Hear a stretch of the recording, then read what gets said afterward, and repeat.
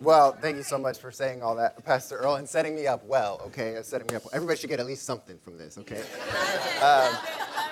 But I do want to, before I start, honor our pastors because me getting to be here is influence they've given to me. Right.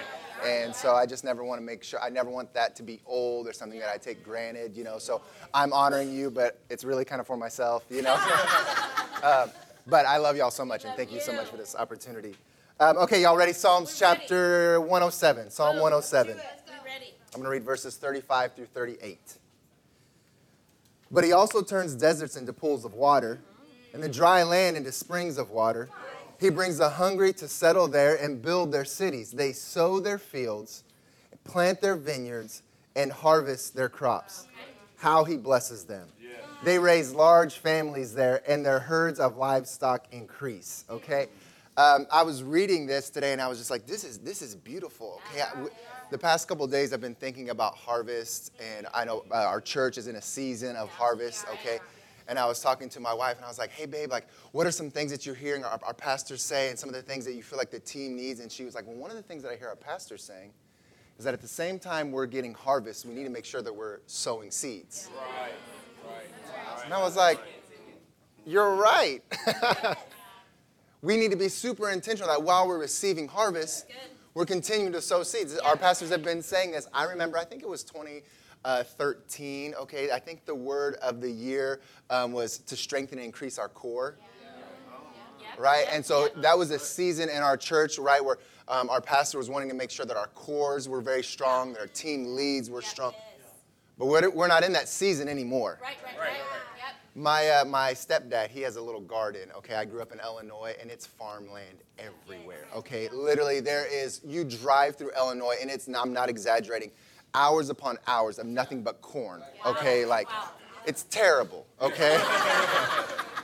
But he has this garden, and there are times whenever, he's going to plant some tomatoes, okay? He'll put, mint around the tomatoes because the mint protects the tomatoes from different bugs and things like that. I feel like as team leaders and as influencers that we need that wisdom in different seasons of life saying, hey, okay, you're single, okay, but now you're about to be married. Let's plant some mint around you. Make sure you're surrounded by married couples to protect you, okay?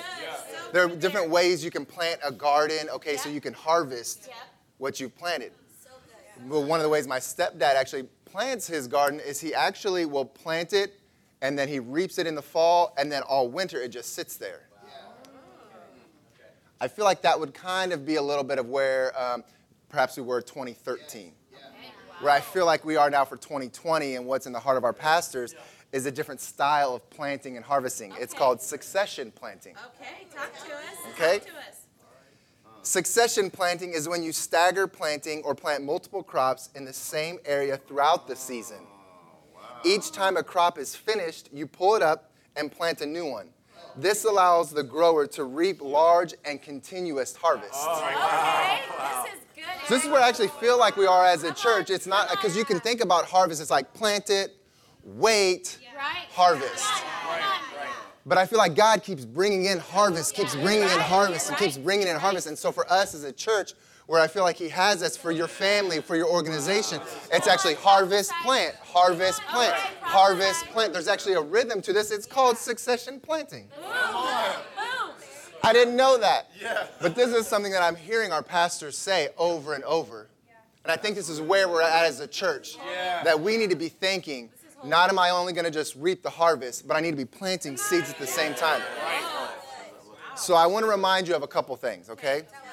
One, this requires us to think about the now and the future. You have to be dealing with the now, okay? I'm harvesting people, okay? Yeah, this team lead needs to go here, or this individual needs to go here, or I need to invest in this stock now, okay? But you also need to be thinking about the future. At the same time, you're still planting your seed. It's great that you got your dividends, okay, and all your stock investments. But you need to reinvest your dividends, okay? This is what it actually looks like, a flow for us in the season that we're in now. And the vision that God has for us, that we're reaping harvest, but we're also planting it at the same time.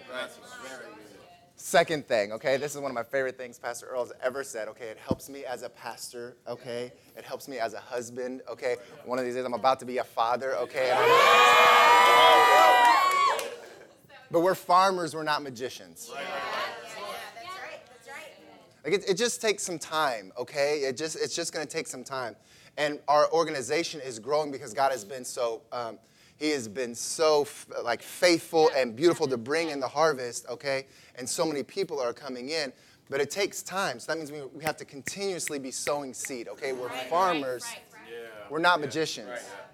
If you want to see your team be able to multiply in 6 months from now, it's the seeds you're planting right now because it takes time. That's right. So this means you need to be thinking, okay? We need to be thinking about what's happening with our team leads, and yes, we need to be pouring into our captains, but who's the person that came for the very first time this Sunday? How can I get them on the team? Who's the person that's serving for the very first time? How can I raise them up to be leads and captains? You have to be thinking about the now and about the future. So good. I just feel like there's been a shift in the mindset for me. And I know it's been in our pastors for years now, okay? I'm slow, okay? There's a lag time with me. But for me, there's been this shift of harvest looks different. Okay. And I feel like we're in a season of succession planting where it's all at the same time. You're harvesting and you're planting. This is something that I feel like God's just recently done in my heart. I just want to share it with y'all because I feel like it can push this church forward. Because the best days truly are ahead. They're ahead. Oh, come on.